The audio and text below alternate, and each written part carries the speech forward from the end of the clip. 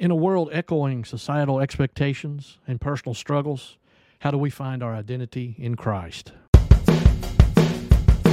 Hey there, friends. Today, let's dive into a topic that resonates with many of us: finding our true identity in Christ. In a world that bombards us with messages about who we should be, it's easy to lose sight of who we truly are. If you would like to learn more, check out our blog post at battlearmor.org. We live in a world that constantly tells us we need to fit a certain mold, meet certain standards, and measure up to the expectations of others. Social media, societal norms, and the pursuit of perfection can leave us feeling lost, questioning our worth and identity. But my friends, the truth is that our identity is not found in the fleeting standards of the world. It's rooted in something deeper, something eternal, our identity in Christ.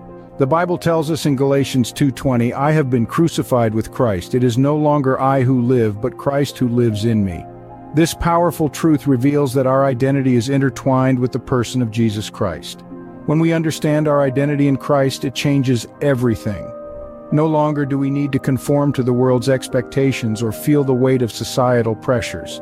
Instead, we find freedom and purpose in being children of God. God created each one of us uniquely with a purpose and a plan.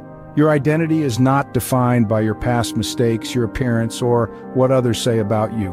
It's defined by God's love and the work of Christ on the cross. I know life can be tough. We face personal struggles, doubts, and moments of despair, but in those times, remember that your identity in Christ is unshakable. You are a new creation, destined for greatness because of the one who lives in you. So, my friends, embrace your identity in Christ.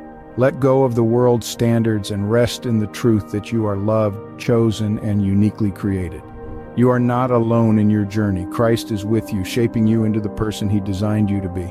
Thanks for joining me today. Remember, you are fearfully and wonderfully made. If you would like to learn more, check out our blog post at battlearmor.org.